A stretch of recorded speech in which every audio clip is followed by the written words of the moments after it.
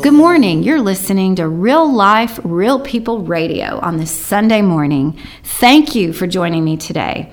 I'm Jill Lowry, and I am so excited that you're listening today.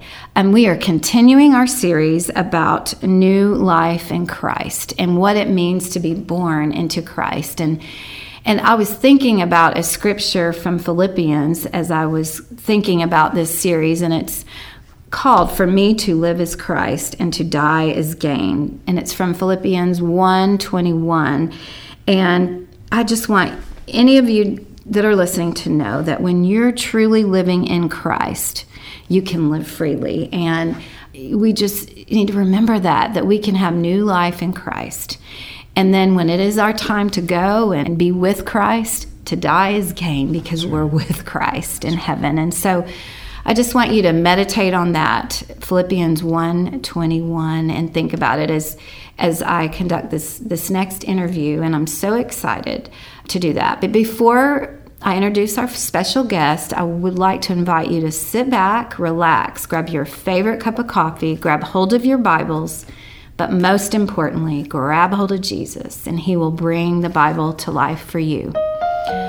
Dear Heavenly Father, we thank you for today. We thank you for this opportunity to share and to have our special guest here to share his heart about you and his new life, because he's a Christian, because he follows you and he loves you with all of his heart. And so, Lord, I just pray that you would speak through us as we share today about you, and thank you for the many blessings you bestow upon us, and thank you for today. For today is the day that you have made, and we will rejoice and be glad in it.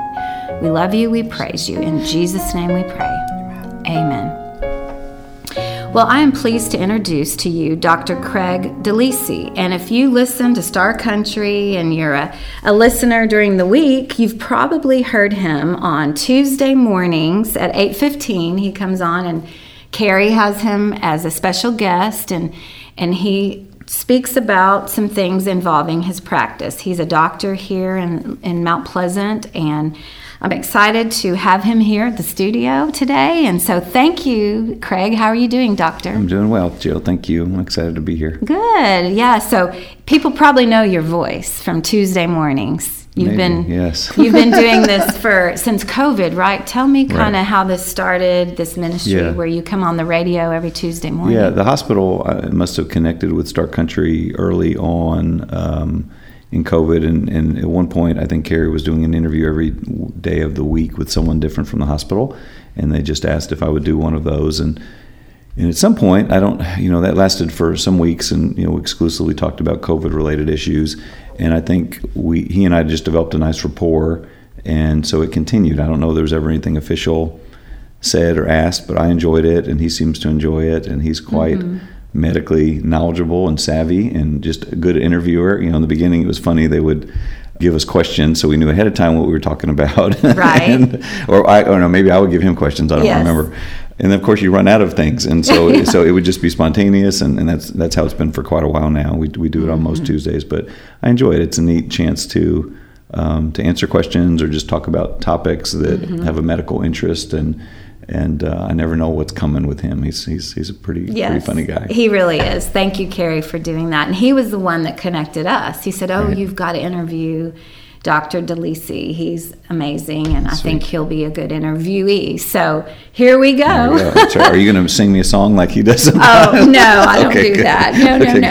We have a song at the beginning. That's right. I know. Well, he makes up songs. That is so cute. I'll have to tune in and listen. Okay, let's talk about your background. So what brought you to this area to Mount Pleasant? I came here in 2003 when I finished my medical residency training. And so this was my first job as a physician when I moved here, and I moved to Pittsburgh. I think I was 27 or 28, so a very young physician. When we moved here, my wife and I just had a few kids, and it had a challenging 3 years of training because our oldest daughter was diagnosed with leukemia when I was an intern in residency, and so she had gone through 2.5 years of chemo, and we were physically and emotionally exhausted, and we found this quaint little town in the piney woods that we thought would be a season of rest for us, that we would maybe come for a few years, and until we decided what we wanted to do next, and that was 2 decades ago. And also, I think we've had 10 or 11 kids since then. Tell everyone, how many kids do you and your wife have? So we have 13. My wife has birthed 14 children. We lost one, I think 11 years ago now, but so we have a very big brood. So we've outgrown our spaces quickly. Yes, you have. That's amazing. And really outgrown the big city. So this has become home. We were in Pittsburgh for several years, been in Mount Pleasant for quite a few now, and really, really have grown to love this area. Really love Texas and this part of the state we love.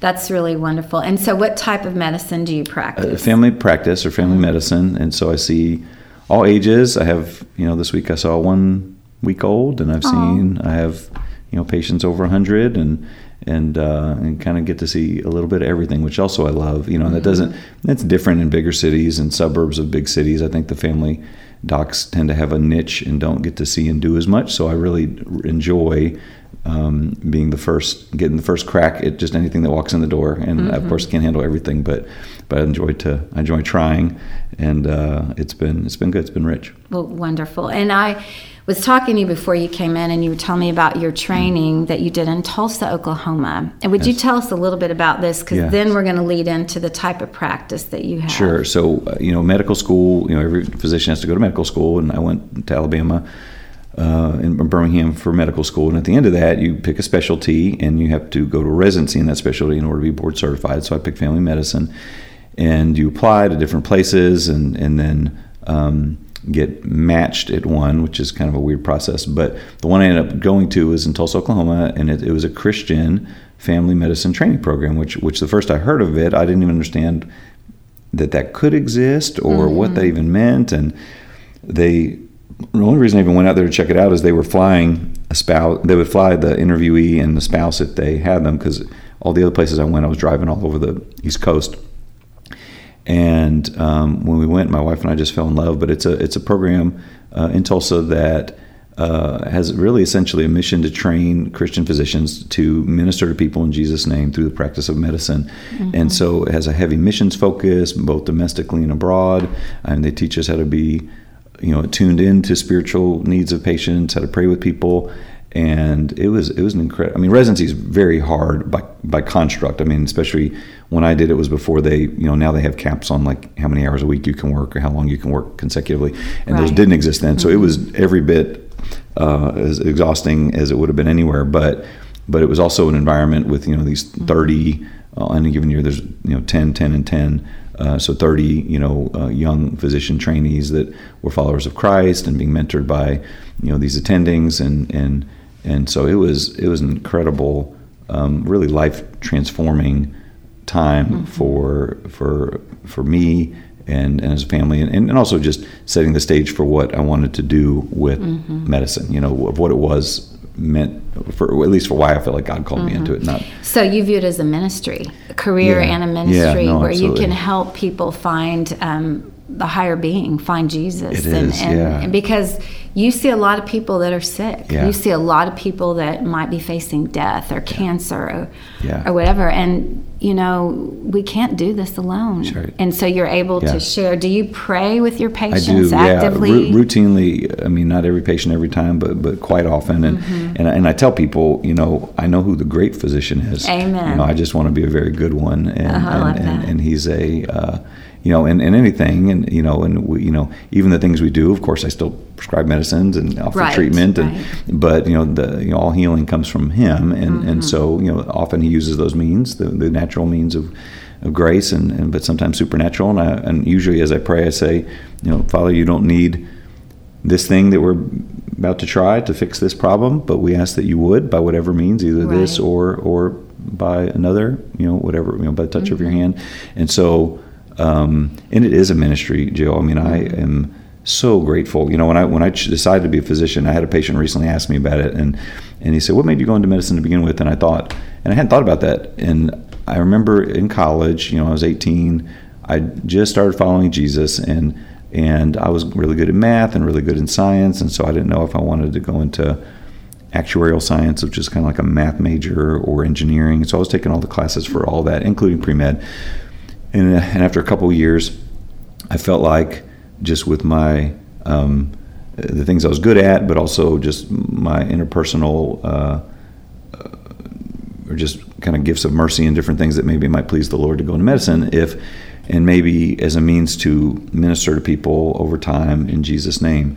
And, that was a naive 20-year-old version of myself. And of course, the journey to get there is very long and very, it can make you very jaded. And like in a lot of things in life, we think something is one way, and then when you actually get to it, it's completely different. But as I was telling this young man who is a pre-med student himself, that desire, because I remember so strongly thinking, well, Lord, I would love to do that. I would love to be a minister, a physician who can minister to people over time. And I just had the revelation of, that's exactly what my life has been for 20 years. I mean, it's literally exactly what I hoped it would be when I was that young 20-year-old that didn't know anything about anything. And so I was kind of overcome by that. What an incredible blessing and such a joy. I count it such a privilege. And it is such a ministry. I mean, people are vulnerable to their doctors. I mean, I don't earn that. I mean, it's just sort of entrusted to me. And I've been here so long. Most of my patients are ones I've known for years, but I still have new patients from time to time. And even in those situations, they don't know me, so it's not that it's because of anything other than just the position. And so it affords just an intimacy that can be used for great good and to point people to what their real need is, which is Jesus. Have you led people to Christ? I don't. If I have, I don't. I don't know I don't know that I prayed, say, like a sinner's prayer at a given moment with the person in the room necessarily, but I do think there's great influence that comes over time. And I and of course not every person that I'm seeing are Christians. I don't presume that, and many are, and many think they are and aren't. And but I speak a lot of truth in there, and because I care about them and love them, and want to be faithful to the Father. And there is, there's often rich fruit, and you don't know what those things always are, but often people come back and say, you said this, or we did this, or you prayed for this, or we prayed for this, and this is what happened. Let me tell you, and that's such a sweet stories. Thing. It is. It's such a sweet. It's just an encouragement that I'm doing what he's called me to do for this season. You're doing His will, and I want to thank you for that. There aren't many people that would actively just really talk about Christ and in the secular in the world. You go to different offices and different places, and you don't always do that, but I appreciate that you're doing that. Keep doing it. Thank you. People you may not know that they're coming to Jesus, but I guarantee you're planting those seeds, and you are a witness. And patients minister to me too. I have some of the sweetest ones that will pray for me, and I'm so grateful for them. Yeah. Well, let's talk about prayer right now, because I really am a prayer warrior. I believe in the power of prayer. I know you do too. Yeah. But our prayers aren't always answered the way we would hope. Sure. I know that you mentioned that you lost a daughter. Yes. And I've lost my mother. And we both prayed hard, desperately for those individuals that we love. And they were not healed. Yeah. But we talked about that a little bit. But then we may pray, and your daughter with cancer was healed. Right. So let's talk about prayer a little bit and explain to people what you think or what you feel about prayer, and how sometimes they're not answered, sometimes they are. We were just talking about that. And I would say, I think our prayers are always answered, and which is a semantic difference maybe, but always not answered the way that we want, right? Yes, that's right. The way we want. And so, I am grateful that I think the more we trust that God is both, completely sovereign and in control and good, both of those things, then it does make the submission of the results of those prayers so much easier. Because like when we prayed for our daughter, or if I pray for a patient, it's with the understanding that, Lord, this is what we desire, this is what I desire. I do not know what your desire is, and I don't know what will both be for our good and your glory and in this situation, but you do, and so we trust you, but will you please do this? Yes, please do this. And of course, the best example anywhere in Scripture that for the believer to go to is Jesus in the garden, begging his Father, if there's another way, let this cup pass from me, and then couching it with the important clause of saying, but not my will, your will be done, and basically submitting himself to that. And what an incredible example that is for the posture of prayer, because he was, he's not saying, hey, I need you to do this, and if you don't do this, then but being submissive and humble and just your will. And it is, and of course he is faithful, and we see him answer prayer, and it's incredibly faith building. But then when he doesn't answer it in the way we want, I think that's also, I think it blesses the Father probably in a completely different, maybe even richer way when we still trust him. When we still are able to walk through that thing and praise him and thank him and know that we still know that he's good. And that's hard sometimes. When it's people you love or situations that we so desire to be a different way, and that's not how he responds. But I think of Shadrach, Meshach, and Abednego before they were thrown into the furnace, and they said, and I used to have it memorized, but my paraphrase, they basically said, our God is able to save us from this fire, but even if he doesn't, we will not bow down and worship to the God that you erected. And I thought, like, that kind of faith must bless the heart of the Father so much, because they're both trusting that he can, right, and then also saying, but if you don't, we still trust you.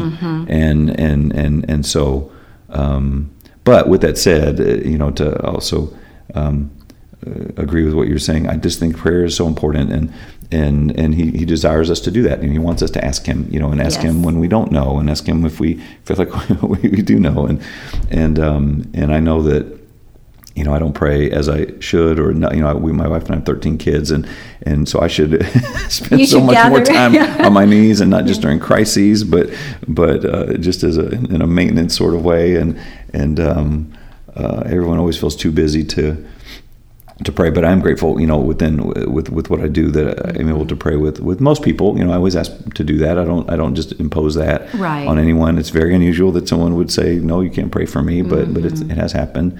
And then you pray silently. That's right. What I do. That's if right. They say no, or if they do seem a little uncomfortable, I'll say, we don't have to pray right now. Exactly. But I'll pray for you. I will pray for you about this. And well, that is awesome. And I know that recently you've had a situation that happened with your son, and you and your wife and your family did pray over this, and you saw a miracle. And actually, we were supposed to record the day after this happened, and you texted me, I can't do it today. My son had an accident. Let's talk about that, because this is a very powerful story. What happened here? So our youngest son is 2.5. His name is Caden, and he's a beautiful boy. Such a rich gift to us. Kind of came late in life. We were 46 when we had him. Big gap between him and the next youngest, which we've never had before. We always really had stair steps. We always had at least 2 in diapers, occasionally 3 in diapers, and there's a 6-year gap between him and the next. And we have a swimming pool, and he was in the pool with some siblings and wearing a life vest. He doesn't swim, and then it was time to go inside for lunch, and so he had taken off his jacket, and my wife was in the kitchen, and my daughter, who was in the pool, thought he went in the house already. And she got up before she went in the house. They were about to go into the kitchen to eat, and she got up and walked over toward the hot tub or spa, because there was something there she needed. And when she looked in, she saw him unconscious under the water, with his eyes completely open, just sort of bobbing and floating, motionless. And so she jumped in. She's tiny. She's probably 50 pounds, and dragged him out, and dragged him, into the kitchen where my wife was. And my wife said he was still not breathing. He was, bluish color, eyes open, didn't know how long he was underwater. And so, she kind of pushed on him, I think maybe his stomach or smacked his chest, and he coughed, and then started vomiting, and did start breathing spontaneously. And then she just got in the car and drove, and didn't know if she was going to go to the hospital emergency room or my office, depending on how he was. She literally just stuck him in the seat of the van and took off. And the kids were at home, and they prayed as she left. And then she got to my office, and when she got there, he was awake, eyes open but stunned, and and she was trying to explain what happened, and just terrified. I mean, it was honestly probably easily the most. And we have had.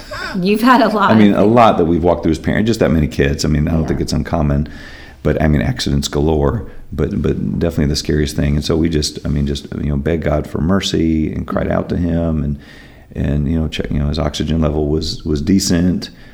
His X-ray did show a little fluid on his lungs, but he was stable. And so I just kept him there for hours, and his breathing seemed okay. But he, wasn't talking, wasn't doing anything, and of course, you don't know what happens. When people have near drowning, sometimes they don't die, but it destroys part of their brain, and they're never the same, or they have physical, handicaps that come from it, or mental handicaps, and there's not a scan that can tell you that right away. I mean, you sort of see what happens over time in a sense. And so after several hours of being there, we went home and continued to watch his oxygen, and through the night kind of paid attention, because you can have a delayed pulmonary edema. They call it dry drowning, and so he slept with us, between us, that night, but even that evening was just, not himself. Wasn't really. He might have been walking a little bit, but very little, and then in the morning he woke up just completely, utterly perfect. Just every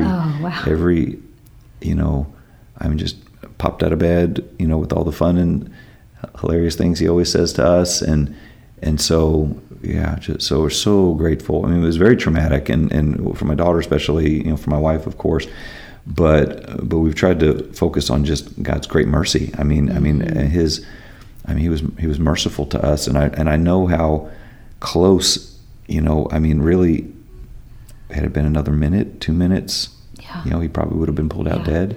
And that happens, it does happen. It does happen so frequently. And so we are just so grateful to God that He chose to let our little boy live, and to let us enjoy him, and that He answered our prayers. And it was incredible. Our pastor the next day, and he'd come over to help pray while he was in my office, and he said, "How is he this morning?" I said, "He's perfect." And he said, "Is that normal?" He said, "Should it be like that?" I said, "I don't think so. I don't think so. There you go, new life He's in like, Christ. That's incredible.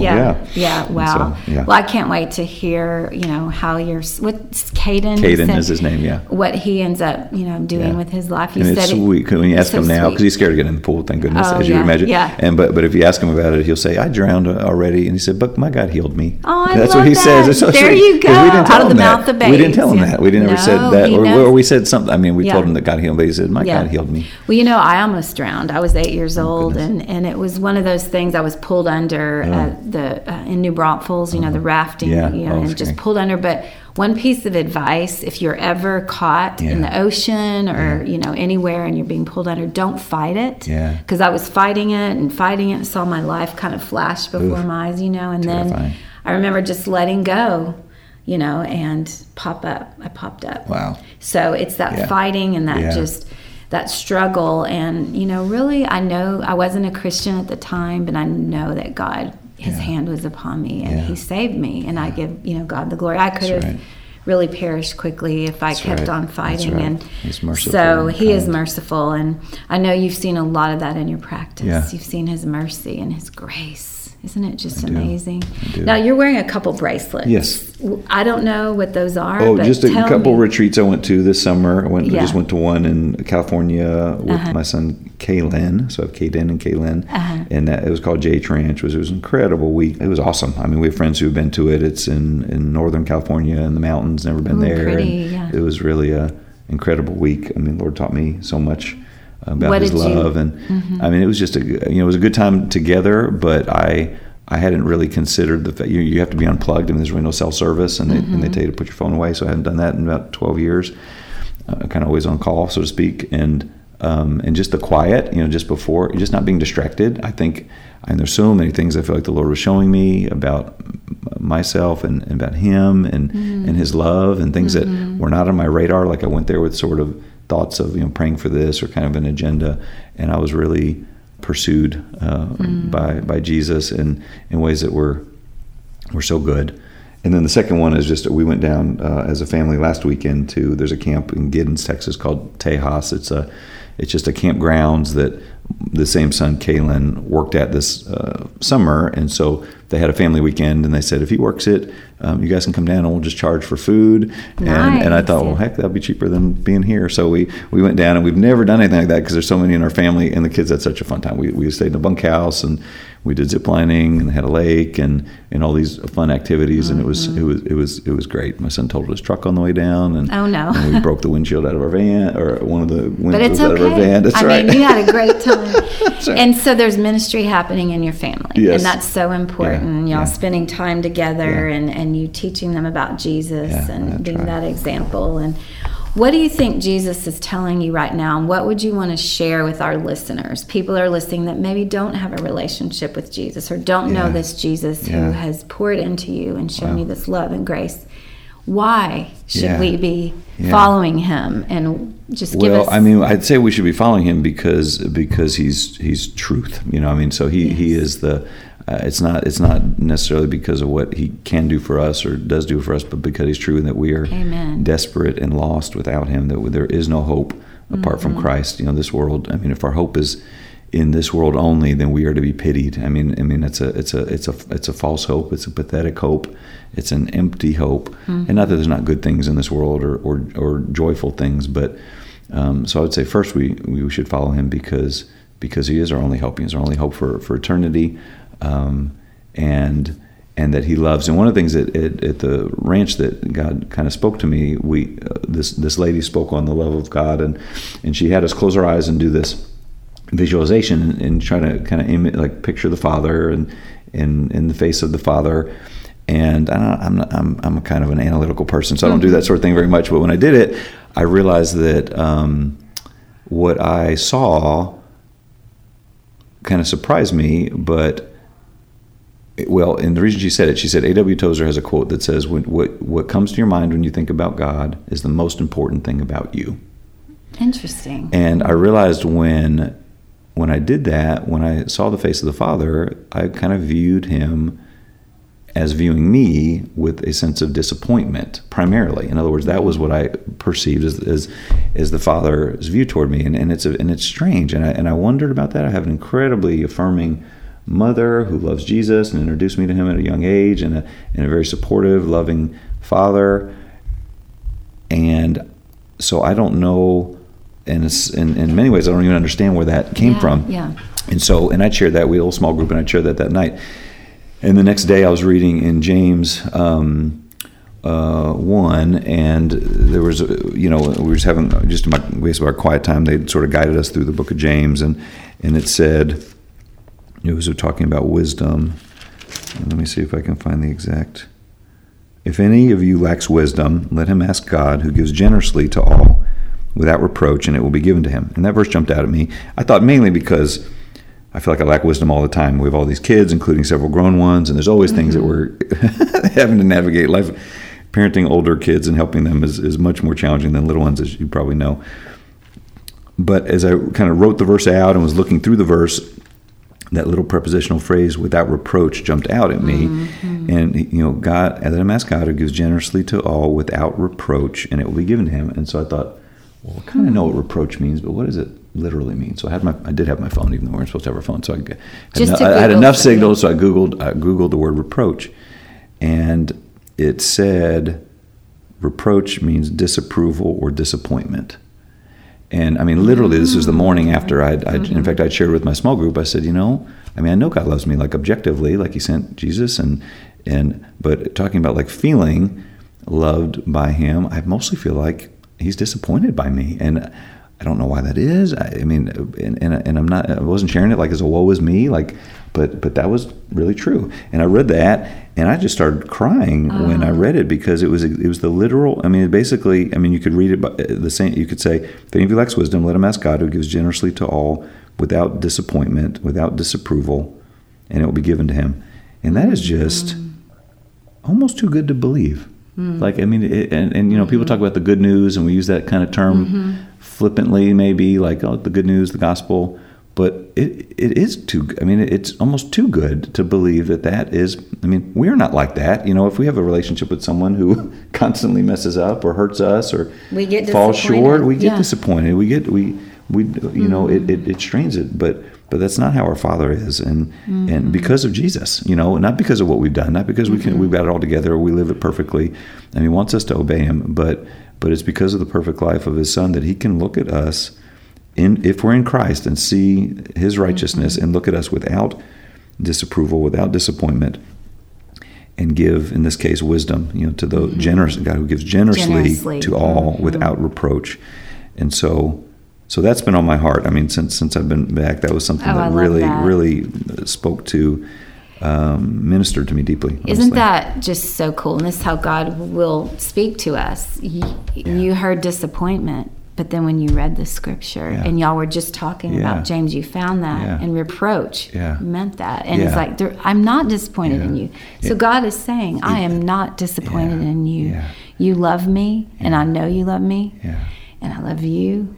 And so I'm going to give you that wisdom from above. And I love and it says in Hebrews that the word of God is living and active.